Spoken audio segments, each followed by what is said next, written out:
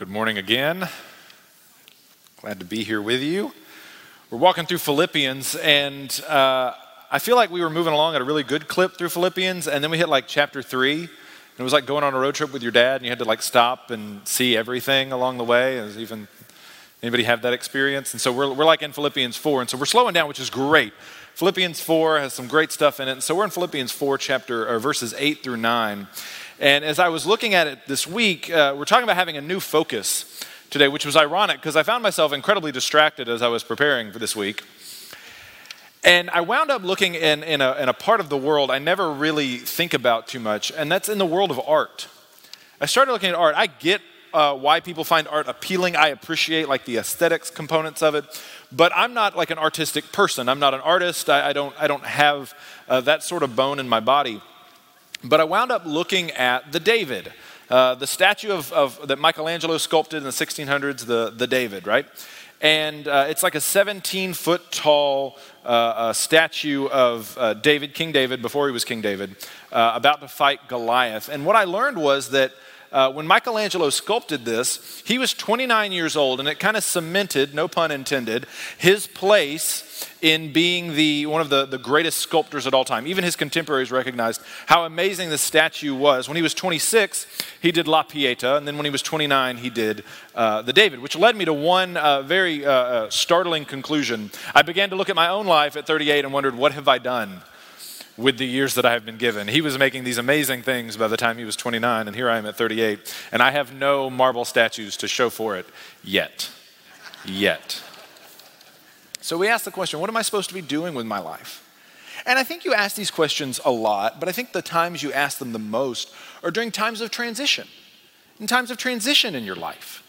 Because you enter into a new stage, whether it's welcoming a child, whether it's getting married, whether it's getting a new job, whether it's leaving behind a career, going back to school, whatever. You enter into a new phase of life, maybe it's entering into retirement, and you begin to ask yourself, what is it that I need to bring with me, and what is it that I need to leave behind? What do I need to focus on to make this new stage of my life worthwhile, and what do I need to ignore so as it's not a distraction to this new part of life?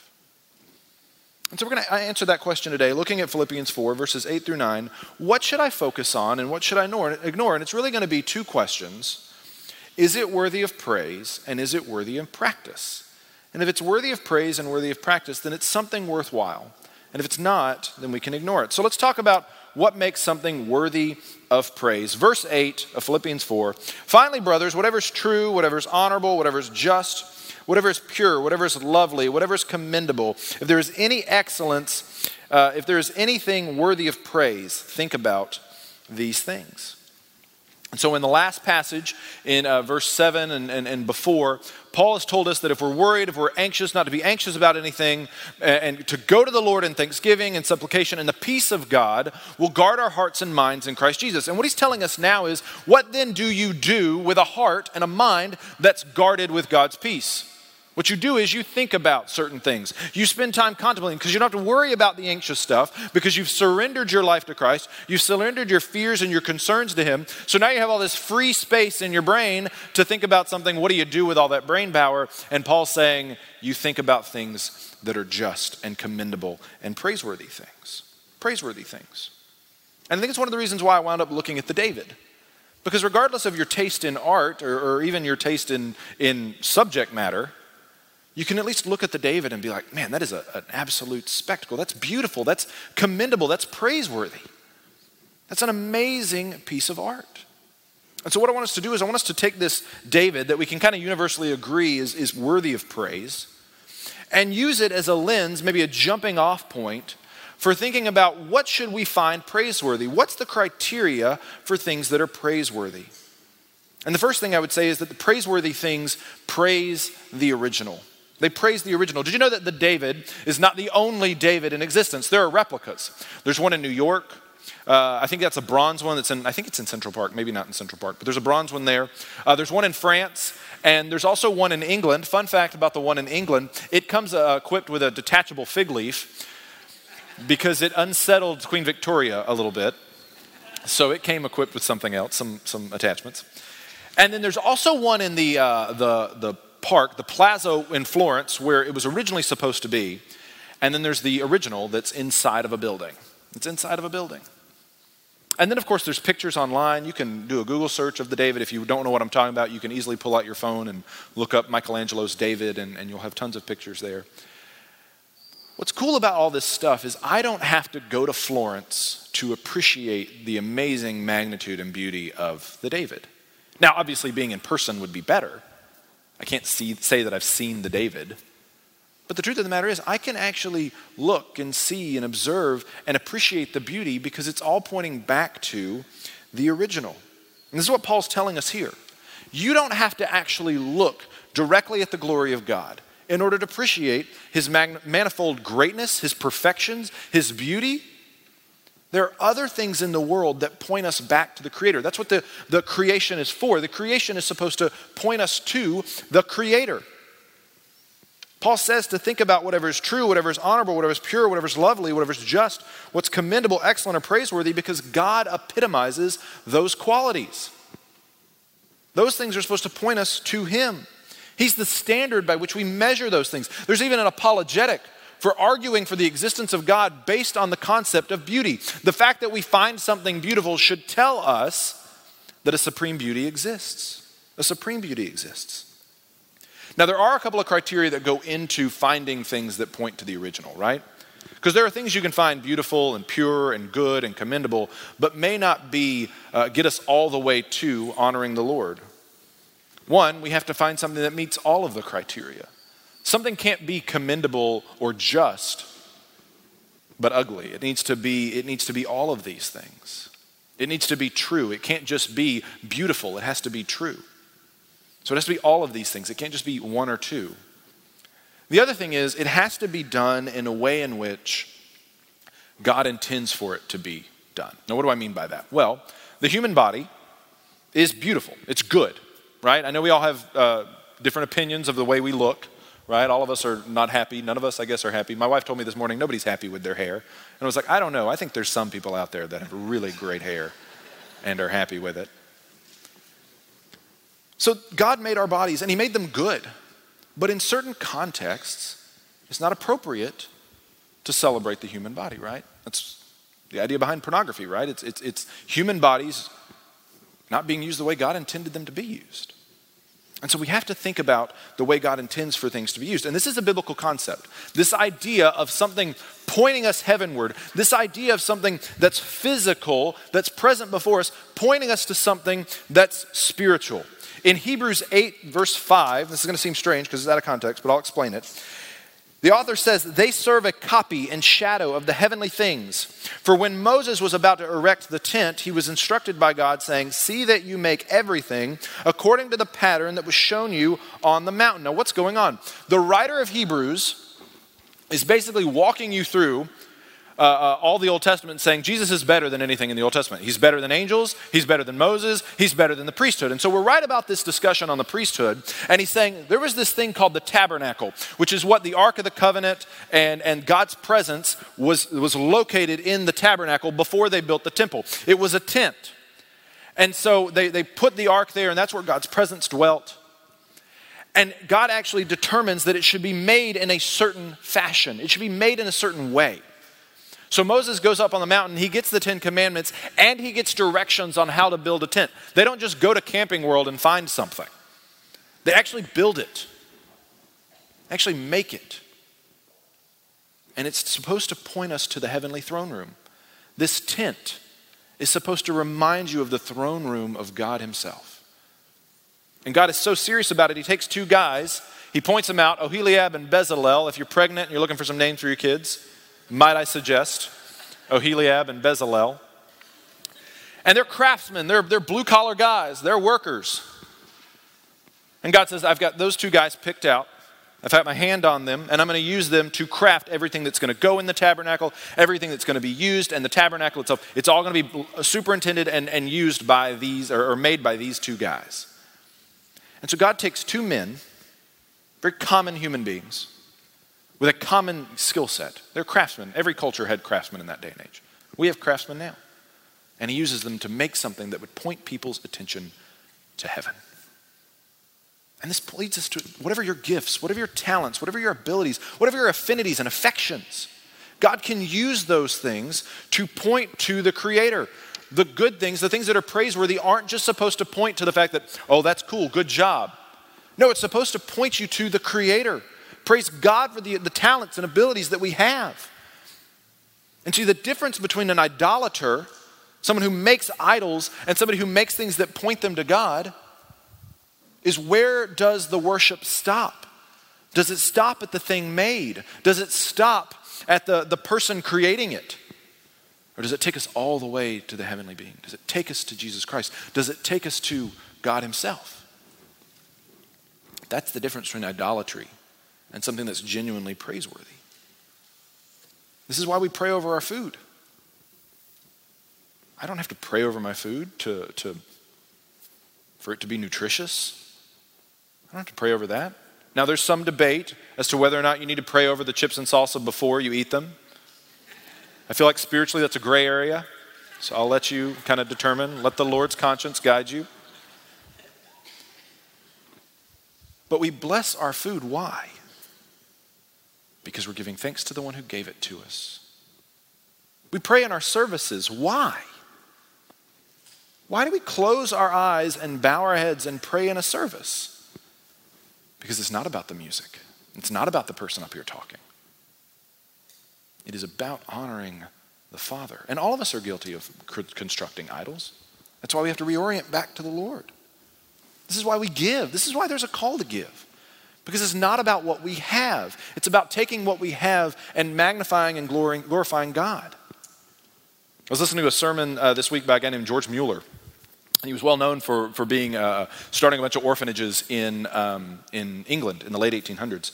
And they were always like needing money, right? There's always, and he never asked the Lord. He never asked for money. He never went around and begged for money or did fundraising or anything like that. The Lord just brought it. Asked him for it. He asked for it and got it. It's amazing. It's amazing.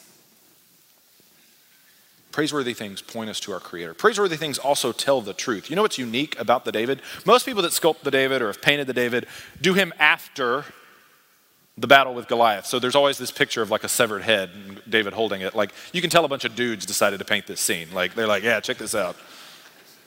We got a severed head. That's cool. But Michelangelo sculpts him before the battle. And so if you look at his face, there's concern. His brow's furrowed. He's nervous. He's anxious. And you might say, well, Travis, it doesn't paint that picture in the scriptures. He seems very confident. Yes, of course he's confident. He's the Lord on his side. He's down there in faith. But the story would be kind of unamazing if David was just walking into the valley completely without any kind of concern at all, right? And on top of that, you're sculpting only one figure in this drama that we know as David and Goliath. You have to somehow communicate that Goliath is scary. And so you put it on the face of David. It makes a lot of sense. And we resonate with that. We identify with facing a giant and being scared. The David connects with me on that level. Because it's true. It's true. And this is why Paul tells us to think about whatever's true. Because there are a ton of lies out there. You just turn on the TV, you watch commercials and advertisements. And they want you to believe if you buy this product, if you eat this thing, if you drink this thing, if you go this place, if you wear these clothes, you're going to be popular or successful or financially sound. You're going to have all these things. Life's going to be great. And while probably some of that's true, they probably exaggerate just a bit. But they're lies. And we believe lies, right? We tell lies to ourselves all the time. We think we're bigger than we are. We think we're smaller than we are.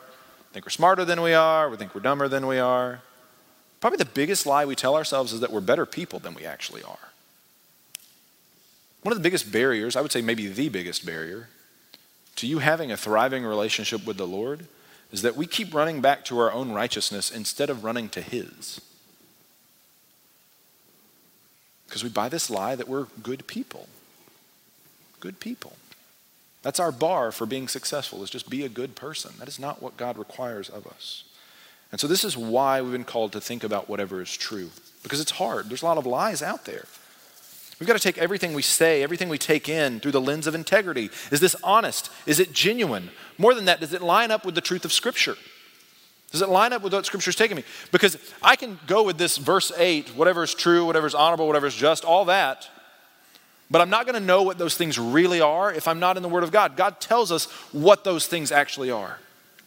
Because something can feel true. It can feel good. It can feel right and be wrong. Think about the David again. The David is amazing. It's a beautiful sculpture, 17 feet tall. It looks incredible. Did you know it's not perfect? The head and the hand are actually disproportionately large. We don't really know why. But if you were to be a 17-foot tall person, one, NBA, go check it out. But two, if you were to be a 17-foot tall person, you could not have the dimensions that the David has. It's unrealistic. But it looks so good. It looks so real. It looks like a real person, just made out of marble. It looks like David could just all of a sudden step down off that pedestal at any moment. It's not real. Things can look and feel real. They can feel true and be the blackest of lies. Your eyes and your heart will deceive you. Jeremiah 17:9. The heart is deceitful above all things. So if there are praiseworthy things are going to point you to the truth. They're going to point you back to Jesus. They're going to point you back to the gospel story of creation, fall, redemption, and restoration. And then you think about how you can live that story out in your life. Because again, we operate a lot on feeling. We're forgiving when we feel like it. That's not living a gospel-oriented life. People who do not follow Christ forgive when they feel like it. We forgive when we don't feel like it. We forgive when it damages us. We forgive like our Lord did when we're hanging on a cross, dying. We forgive. It's why we apologize, even before we're confronted. If you're a follower of Christ, I'm sorry should be a part of your vocabulary. Confession and repentance. You should seek a life of integrity. Who you are in private should be who you are in public. Praiseworthy things are true. Praiseworthy things point us to the Creator, to the original. And praiseworthy things are beautiful. The bottom line is we love the David because it's beautiful. It's gorgeous, right? And the thing that I find most amazing about the David is the hair. Like, again, he's made of marble and he has better hair than I do. And when I have hair product in, we basically both have marble hair, let's be honest. It is one of the most beautiful things in the world that was made by a human hand, the David. Paul tells us whatever is lovely to think about. Think about those things. Now, what does that mean? Does it mean anything physically appealing? No, it doesn't mean just physically appealing things. Gordon Fee, a commentator that I read, tells us that this can mean anything that gives us joy, anything that makes our heart sing, anything that kind of makes your heart happy. And he uses this expression. He says anything from Mozart to Mother Teresa falls in the category of lovely. So this can be music, movies, TV shows, sports, games, books, people, places. Paul's saying it's okay to enjoy these things. And what he's saying is when you become a Christian, there's this tendency that people think you become a monk, right? You've got to give up everything that you enjoy, right? You've got to become ascetic. And what Paul's saying here, he's actually taking a list. This list is not Judeo-Christian, by the way. This is a Hellenistic list. This is made by Greeks and Romans. And this list that he's putting together, he's saying, look, I took this list that was made by pagan philosophers, and I've repurposed it, I've redeemed it, and now I'm telling it, use this list to give God glory. And in the same way, there are beautiful things that maybe be a part of our old life that we can still hold on to as long as they meet the criteria. Now, if they get in the way of following Christ, they become an idol and you throw them away. But Paul's saying that our Lord is in the business of redemption. When we fell, he didn't throw us away. He's redeemed us. In the same way, there are things in our life that are good that need to be redeemed. So how do I do this? What does this look like? Well, say you love food, you love cooking. Do you share your food? When you cook, do you just cook for yourself? Or do you invite other people to use your table? If you love sports, do you worship the Lord through sports, or are you just like the worst person ever to watch sports with? Are you an angry person when you watch sports?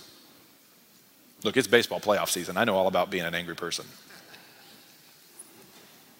What kind of person are you? Does the appreciation of athletics lead you yourself to be physically active? And again, I know most of us can't, run like a 440, but are you active? Because God is saying, hey, I've given you a body, use it.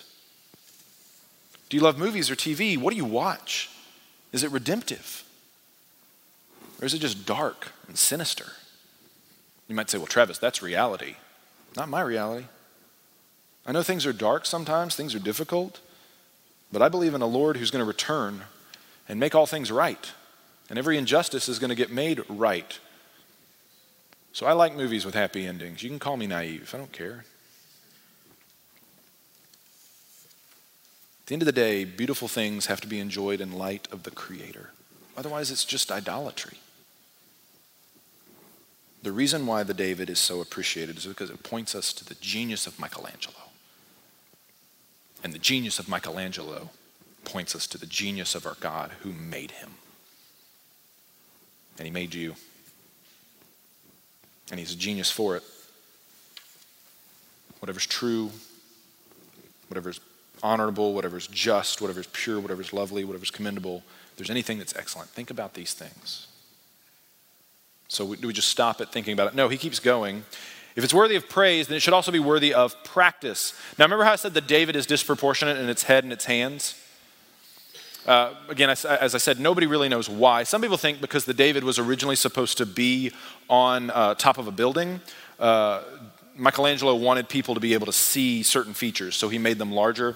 Other people think that because David's name means strong of hand, according to some, that he made the hand larger as like a nod to his nickname. But because it's art and it's subjective, I can give it whatever meaning I want to.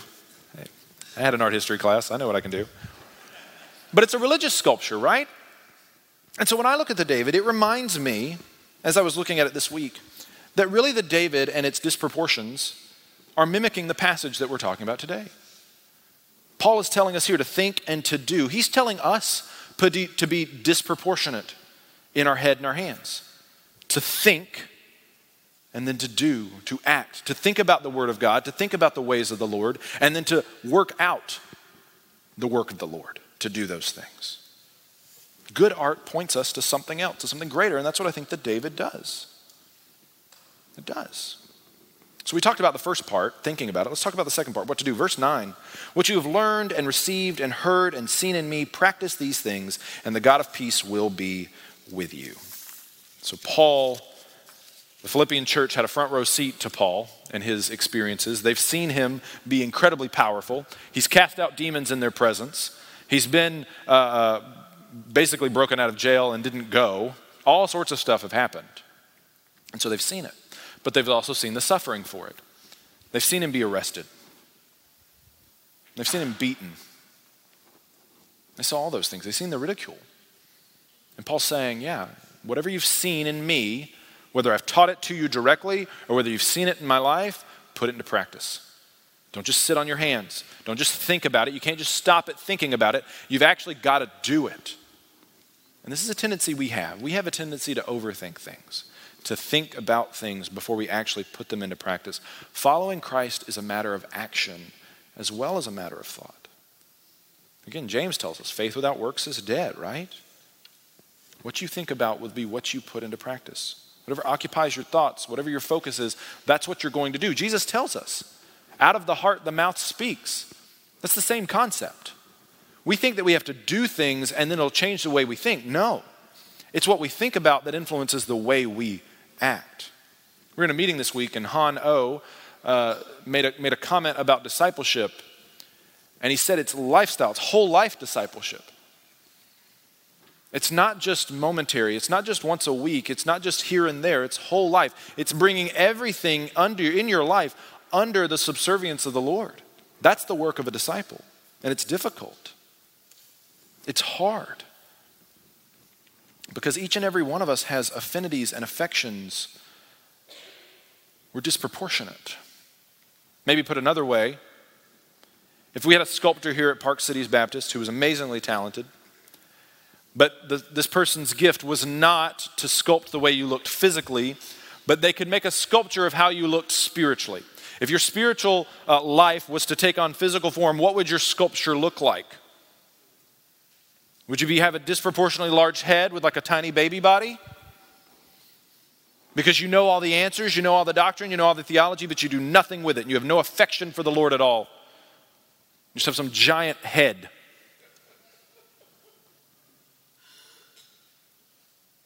What about maybe you have large hands and large feet? Because you're all about doing things. You stay busy, you stay at work. And you call it serving the Lord. But you only do it so that this God that you think is cruel and hard will be happy with you. And so you have no affection. You have a small heart. You have a small head because you don't think about him. Or maybe your sculpture would have large eyes and large hands because you're always seeing what everybody else has and you're grabbing for it. You're always looking and grabbing for what everybody else has because you want to be like everybody else. Or would your statue be like the David? Tall and strong, with broad shoulders. And yeah, a disproportionate head because you're thinking about what the Lord has given you to do. And you have disproportionate hands because you're being led to serve and because you love him so much. What would your statue look like? And you might say, well, Travis, I don't know what my statue would look like. Well, there's a list that tells us how we can know. Galatians chapter 5, verse 19 says this, now the works of the flesh are evident, sexual immorality, impurity, sensuality, idolatry, sorcery, enmity, strife, jealousy, fits of anger, rivalries, dissensions, divisions, envy, drunkenness, orgies, and things like these. I warn you, as I warned you before, that those who do such things will not inherit the kingdom of God. But then he says, but the fruit of the Spirit is love, joy, peace, patience, kindness, goodness, faithfulness, gentleness, self-control. Against such things there is no law, and those who belong to Christ Jesus have crucified the flesh with its passions and desires. Whatever your statue would look like is if your life looks like list 1 or list 2. Our tendency is to view this as a list of rules. And there are a list of rules in the Bibles. There's vices and virtues list all throughout in the writings of Paul. But this is not one of them. This is not a go be more self-controlled. This is not a go learn to be kind. This isn't a go learn to be a person that's righteous. It's not what this is about. This is a diagnostic. Your existence as a human being, what does it produce? Does it produce the first list or the second? What is the side effect of your being in existence? Is it the first list or the second? And that'll tell you what your statue will look like. And this is where it becomes really counterintuitive because we cannot try to do these things better. You might hear this and be like, okay, well, I'm going to go and be kind now, or I'm going to be self-controlled now. That's not what I'm saying. That's not what the scriptures are saying. Paul's saying you go and you think about these things. You think about kindness. You think about self-control. You think about the list, goodness. And then what happens is you change. You know why? Because our God, Jesus Christ, is the epitome of those things. He is this list. He is true. He is honorable. He is just. And so when we think about things that are like that, we begin to be shaped and conformed. Romans 12:2, do not be conformed to this world, but be transformed by the renewing of your minds. Why does it start there? I'll tell you why. Because what you think about is what you will do. If you go outside these walls and you try to be more kind, you might last a week. But if you go out of here thinking about the Savior who died for you, then you will begin to be the kindest person you know, and it will grow and grow and grow. Just like the David was created first in the mind of Michelangelo. Before anybody ever saw anything else, he saw this in his mind's eye. Our God has an image of you in his mind, of what he wants you to be, to become, what he wants to sculpt you into. And you might sit there and say, Travis, it's hard. You don't understand what I've been through. You don't understand my life. You don't understand where I'm at in life. I'm set in my ways. I can't change. Let me tell you a little bit more about the David before you become so convinced you can't change. 2 sculptors worked with the large block of marble because the David was made out of 1 block of marble. 2 other sculptors worked with it before Michelangelo got a hold of it. And they determined that it was too difficult to work with. And so it sat around for 40 years before Michelangelo got a hold of it. And some of you just resonated with a piece of marble that was difficult to work with and sat around for 40 years. A lot of us view ourselves as hard as marble, difficult to shape, unchanging, stubborn. And you say, Travis, I don't want to change, or changing is too hard. Of course it's too hard. That's why you don't do it. That's why you give the hammer and the chisel to the Lord. That's why you stop trying to shape yourself, to mold yourself. You give it to him. Because here's how he will shape you. Are you ready? Because what Jesus did, he who is perfect, remember, he's this entire list. He's true, he's honorable, he's just, he's pure. He who is perfect, rather than take the hammer and chisel to us who are imperfect, he took the hammer and the chisel to himself. And he put a chisel here, and he put a chisel here, and he put one through his feet.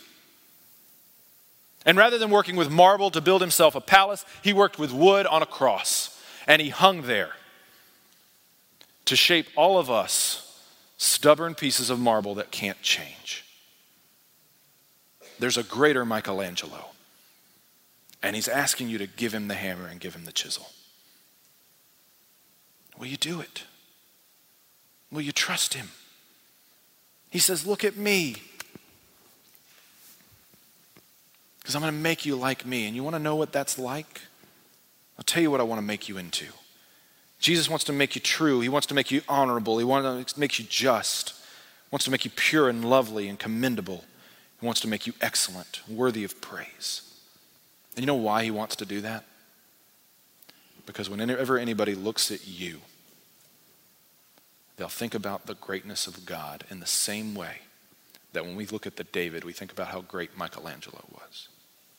You are to be the greatest sculpture that our Lord has made.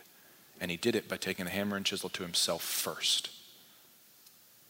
And what's great about our Lord is those other sculptors, they started working with that piece of marble and they gave up on it. Our Lord tells us, he that started the work in you is faithful to complete what he started. He's not going to give up on you. He's not going to quit. He's going to keep going. So you just put your faith in him. You trust him. You drop the hammer and the chisel. Whether you've never done that before, whether you've never experienced a relationship with him, stop trying to change yourself. It won't work. He wants to do it for you. And for those of us that have been believers for a while, we have a tendency to grab that hammer and chisel back when we think we've got a good idea of where the sculptor's going. Drop him. Give it back to him. You can trust him. You know why you can trust him? He spent about 30 years as a craftsman. He knows what he's doing. Let's pray. Gracious God and Heavenly Father, you love us so much. You are gracious to us. You are worthy of praise and you are worthy of practice. Change our attitudes, change our minds, change our hearts. Give us a desire for you, because sometimes we don't even desire you, we desire other things. Lord Jesus, sculpt us, sculpt me. Be more into your image. We love you. It's in your great name we pray. Amen.